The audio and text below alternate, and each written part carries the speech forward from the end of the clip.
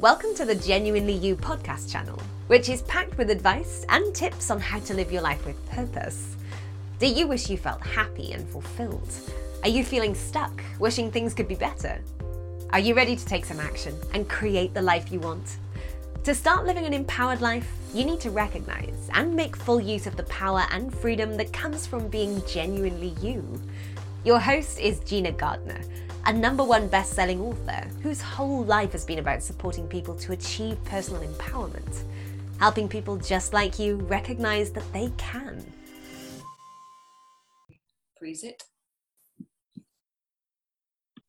Our theme today is that of leadership, and there's an enormous amount written about leadership, and there are a huge range of courses available.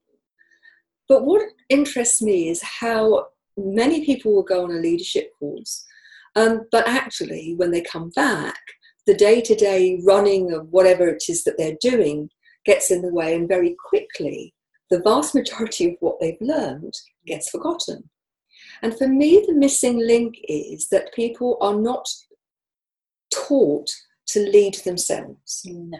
It's all very well leading other people, but if you don't manage yourself and you don't model the behaviours that you want from other people, if you don't have clarity about what you're trying to achieve and why, and have the capacity to communicate that, if you don't set high expectations very early on and then manage those expectations and hold people to account, giving positive, constructive feedback, then you're not leading. No. And it's one of the reasons I think why we live in a world where so many people are working in really toxic environments where bullying is rife. Yeah. And I think the problem has lots of layers to it. Yes. And so today, one of the things that I'd like you to share with us is our thoughts around the development of leadership, what makes a great leader. And we'd love to hear what you think. So if you're a leader and you're struggling with a particular member of staff or a project, please contact us through the website genuinely-u.com. It's info@genuinely-u. And let us know. If you're a worker, part of the team, and you're struggling to manage up, because I think the conventional view is you only lead and manage down. When actually there's just as much skill involved in managing up, particularly if you've got a tricky manager. Yes. And I think if people understood that process better, that they would find it easier. But for me, at the very heart of everything is you are the leader of your life, if you choose to be. You are the common denominator which goes into every situation from the second you're born until the second you die. We don't know beyond that, but certainly in this lifetime, you are the common denominator. So it makes sense to be the leader of your life. Yes. And once you lead yourself and you've got that under control with some simple principles and techniques, then the capacity to become a good leader, I think, is really possible. Yes, because in actual fact, to define a good leader is, well, it's sort of like intangible, isn't it? There's but you know when you've got one. You definitely know when you've got one. And you certainly know when you haven't. It's much easier, I think, to define what bad leadership looks and feels like. And I think that's because it's much more prevalent and we all experience it on a much more frequent basis. Yeah, I mean, I would like to think that I was a successful leader and a good leader of my team of nearly 100 people. Well, when I think was the results speak for themselves, Gina. And even now I hear from people to say it was a time that I really valued and that I got a lot out of. Yes. Now, one might argue that meant that I was a very liberal leader and somebody who let people get away with things. But my experience is that actually people are far better, far happier, far more secure when there are clear boundaries, but boundaries that they understand why they're there and that they're fairly administered to everyone. Yes. And that they're sensible, logical, meaningful boundaries, not just arbitrary and ego-driven. The why, I think, is never more important than when you are trying to lead. And interestingly for me, that there's a huge discussion about leading and managing. And for me, if you're going to be a good manager, you've got to be a great leader. Yes. Management for me is the day-to-day stuff. Yes. But ultimately, even if you're talking about within the family, yes, as a parent, yes, I think one of the problems is that parents don't want to lead. They want to be part of the pack. They want to be friends with kids, and not parents. And they've got to make a stand in terms of what they believe is important. That's interesting to me, because generally speaking, in my corporate life, I was not a good leader, and I know the reasons for that. And they were really around my interest levels and engagement with the task at hand. Yeah. And I couldn't find it within myself to have the passion and the desire to really be a good leader of men. I was more of a manager and an administrator. I was very senior, but I didn't engage with what I was doing. It wasn't me. So that's a bit of a hint for what I think a good leader is, that they have to be fundamentally comfortable within their skin, and with given the task, the job of leading that they've got. So generally speaking, in my corporate life, I think I wasn't such a good leader. I'm not a good leader, and being an author and a writer, I only have to lead myself. So this is where I excel at. I'm great at doing that. But actually, when you say about parenting, I think I probably am a bit of a leader when it comes to being a parent. I fail all the time, don't get me wrong, but I don't have that desire to be pally with my kids in the sense of wanting them to call me their best friend. I've always said to my children, do you know what? You're going to have loads of really good best friends in your life, but you'll only have one mother, and that's the role I am. So it's not that I'm not your friend; it's just that I am primarily your mother. Yeah. And in that sense, I hope to be a better leader. At times you have to do things which are going to be unpopular, like go to bed now and turn your phone off. Stop looking at your screen.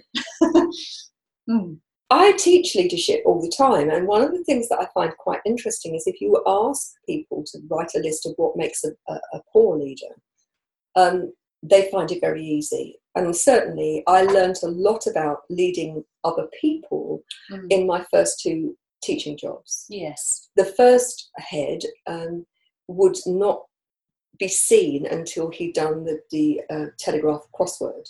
He had a notice on his door saying "Do not disturb." He was rubbish at crosswords, so you rarely saw him before 2:00. Oh, Lordy. And he was somebody who would give you a free rein, which in some ways worked well because he had a great staff. Yes. But then he would suddenly think, oh, I need to go and do something. And he'd go in and he would interfere and make comments without recognising what's going on. Yes. And so, for example, this is a silly example, but it just gives you an indication of where I'm coming from. Yeah. We were doing a play, and part of the play was talking about the plague. And the children were plague victims and were miserable and downtrodden.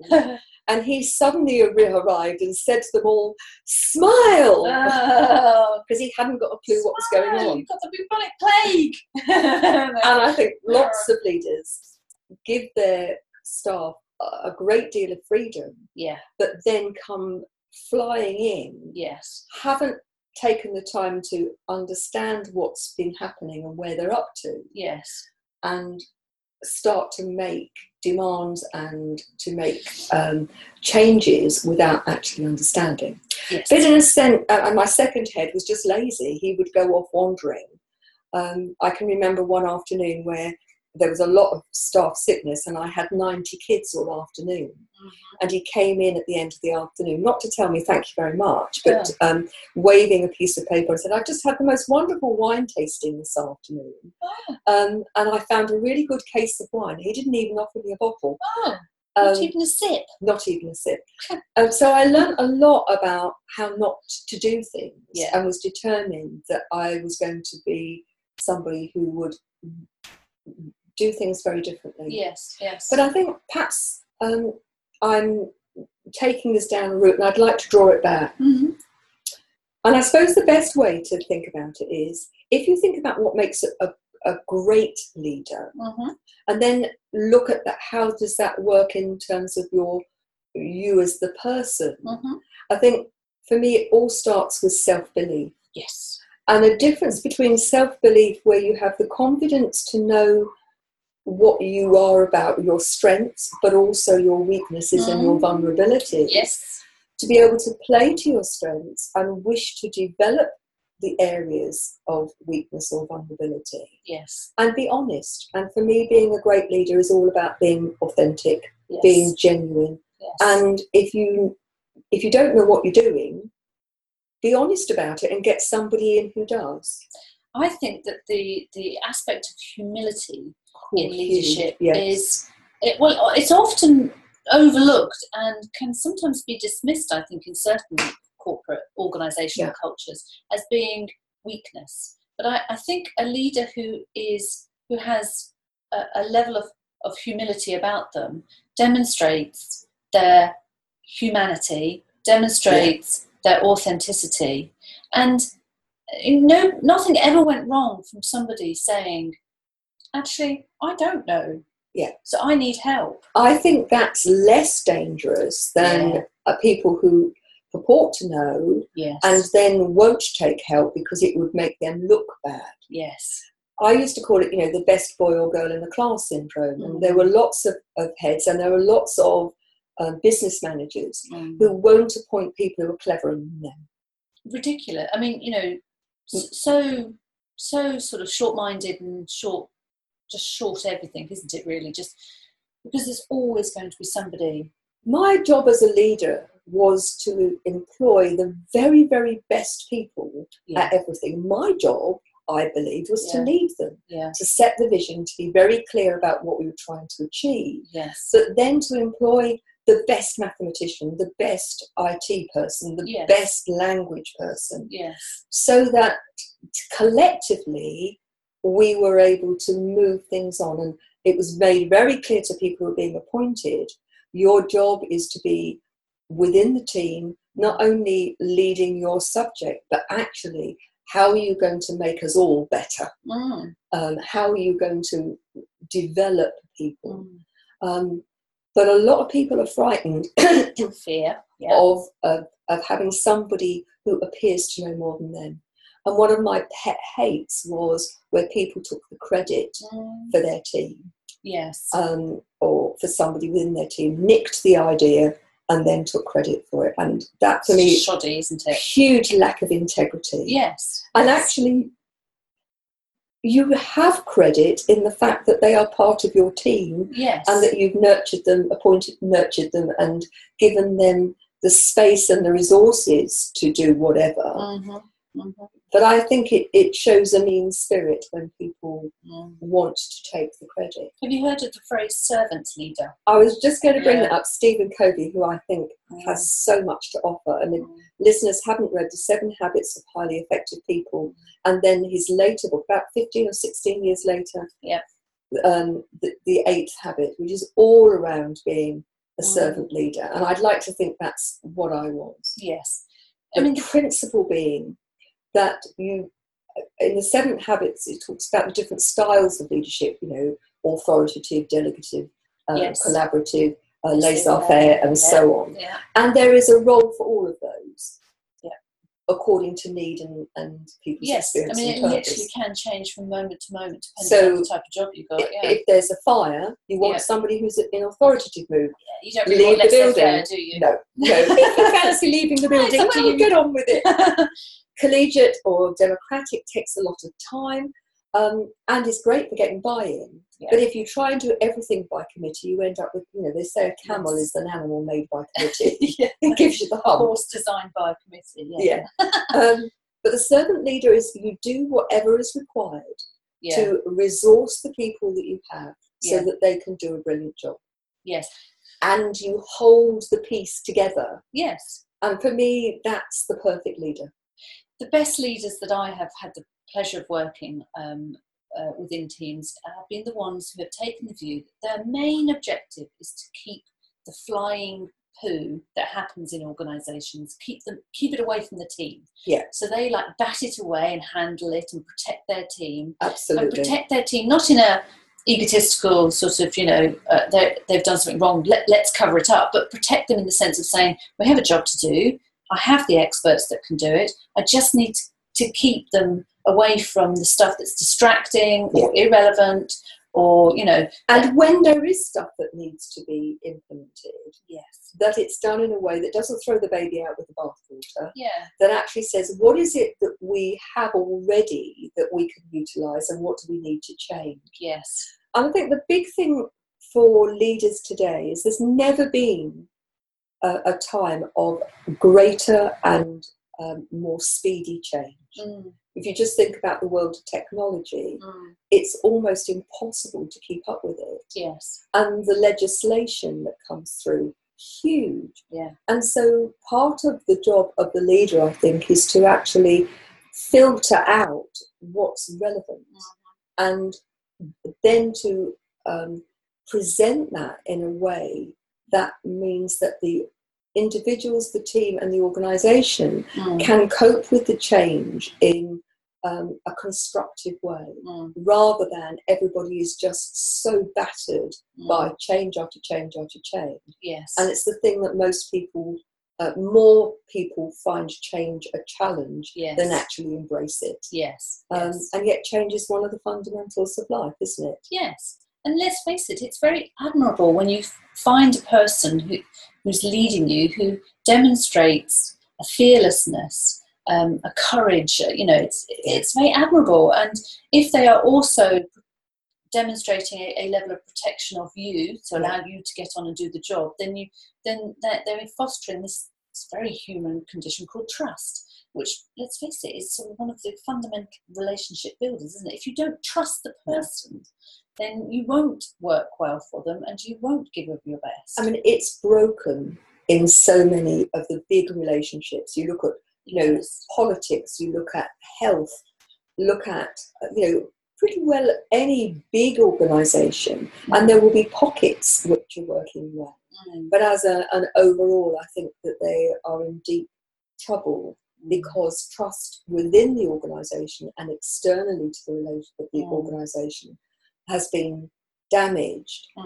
But with trust comes responsibility. And I think in other places there's no trust because the leaders haven't held people responsible and things have gone badly wrong. Yes. Then the trust goes, rather than, for me, the principle is, if there's something going wrong and you're the leader, look to yourself first. Yes. Don't blame the little guy. No. What is it that you haven't either set out clearly? Were your expectations really clear? Yeah. Were they communicated and shared? Because often people think, because I've said it, that it's landed on the other person in exactly the same shape. When the reality is, you might say things, but people have different interpretation of the same words. Yes. Look at the word excellence. It's bandied about all over the place. But unless you unpick, what does excellence look like in the context of this project or this team or this organisation, then you've got everybody singing from a different hymn sheet. Yes. And I believe that is the fundamental reason why my organisation is so successful. Yes. Because we've unpicked the behaviours in terms of relationships, in terms of planning, in terms of monitoring. Yeah. Excellence looks like this. Yes. Good looks like this. Yes. Okay looks like this. Yes. Unacceptable looks like this. And the level of professional discussion was challenging, but done in a way that everybody recognised that this was done with respect, and you could disagree, but it didn't mean I didn't like you. It didn't mean that we were falling out. We were having a professional discussion about the best way forward. Yes. And that enables organisations to fly. Yes, because that level of friction, in the sense that it's not out of control and just outright anarchy going on within and arguing and for the sake of it, but a healthy level of friction where you have opposing views. Got to. Because in having a discussion, in having a conversation about difficult matters, is when truths and realities and creativity. misunderstandings can begin to, well, they become apparent, and you get the transparency. Yes. And that's what you're really after is, somebody's definition of excellence, for instance. If it's not transparent what they absolutely mean by that, then Fred's definition of excellence, as you've already said, could be miles off it. And, people will say in reviews, it's not good enough, it needs to be better. What does better look like? Yeah. What specifically is required in order for me to move forward? Yes. Now, it's an interesting paradox, isn't it? Because we're talking about giving people space to be the best they can be. But I think that comes within a structure where people understand what's expected of them. Yes. So for me, when I appointed staff, it started at the advert, very clear what sort of person was required. Then in the interview, don't come here if you don't want to be a great team member. Don't come here if you don't want to work hard. Or you're moody, or you're difficult to work with, because we won't have it. So the first time they were moody, or they were didn't meet a deadline, you could say, remember the interview. So consistency is key, isn't it? Yeah. And I think the other thing is that if something falls short, that you confront the issue. You're not confrontational. No. What's going on here? The expectation is this. You're not meeting it. What is it going on? And how do we make it better? How do you take responsibility? Yeah. And for me, a great leader enables people within their team or their organisation to recognise they may be the toilet cleaner, they may be the senior manager for finances, but each is the leader within their own part of the organisation, and the organisation needs them all. Absolutely. So be the best toilet cleaner or the best financial director that you're capable of, and take pride in it. So what do you think of the, if you like, the stereotype leader, the army general who turns around and says, you can't handle the truth, and the God complex doctor who lords it over all of his patients and his nurses and his junior doctors? Huge ego going on there, isn't there? And they would argue very strongly that their style of leadership was necessary, wouldn't they? And that's their point of view. But you also meet doctors and army generals who will teach their people to think, and who will work with a patient to say, this isn't palatable news, but actually you're not on your own, and we're going to work through this together. Now, I've got expertise, but it's your body. I can remember, those of listeners may not know, I've had 2 failed back surgeries. The difference between the doctor and the first patient, who had the bedside manner of a wardrobe, who told me that his operation was a complete success, it was I who was the failure. And those were his very words. They imprinted on my mind. And the second doctor who said, it's happened again. Not sure why. There is obviously something that's gone wrong. Your system doesn't operate in perhaps the stereotypical way. Let's now work together to find the best way forward. Yes. The difference in terms of their style of leadership with their teams was reflected in the way they dealt with their patients. Yes. And I would say it doesn't matter which industry you're in. There will be times when I had a friend who was in the chemical industry, for example. Right. Very, very high control. As you'd expect, they were dealing with very dangerous stuff. Yes. So we had a discussion about leadership and about how much freedom he should give his team. Yes. And I said to him, the structure that you lay down in terms of this is non-negotiable. Yes. Because this is what's keeping you and the public safe. Yes. When you are absolutely certain that you have the trust both ways of your people, that they understand the consequences of any decision that they make, and that if it sits outside that parameter, they will be responsible for that. Then where is there the negotiable stuff and the stuff where there is the space for people to be creative in terms of how they approach things? Yes. But you in that situation, and in every situation, there will be certain things that are non-negotiable. Yes. But it's important as a leader that you understand, why are you making those things non-negotiable? Yeah. And it might be, this is not negotiable now because you're not experienced enough. Yeah. When you are experienced enough, that will open. Or it could be, this is life or death. You know, don't open that valve unless you put your safety gear on. Yes. It's horses for courses. It will be different according to different situations. Now, most people work in industries where it's not life-threatening. No. But there are still regulations. You know, regulations about data, regulations about how things operate. Yeah. And so making it clear what is negotiable, what is around safety, and what's not, I think is vital. Yes. Because there's that, I mean, sometimes it's been described to me as a bit of a, oh, that's a cop-out, but there is a belief, as I hold it, is that I don't actually think anybody is turning up to work and deliberately trying to do a bad job. I think everybody is trying to do their best. I think there are people who are not motivated. Yes. And then one has to question, are they not motivated because the leadership is poor? Yeah. And there are times when that is true. Yes. Are they not motivated because they're in the wrong job? Yes.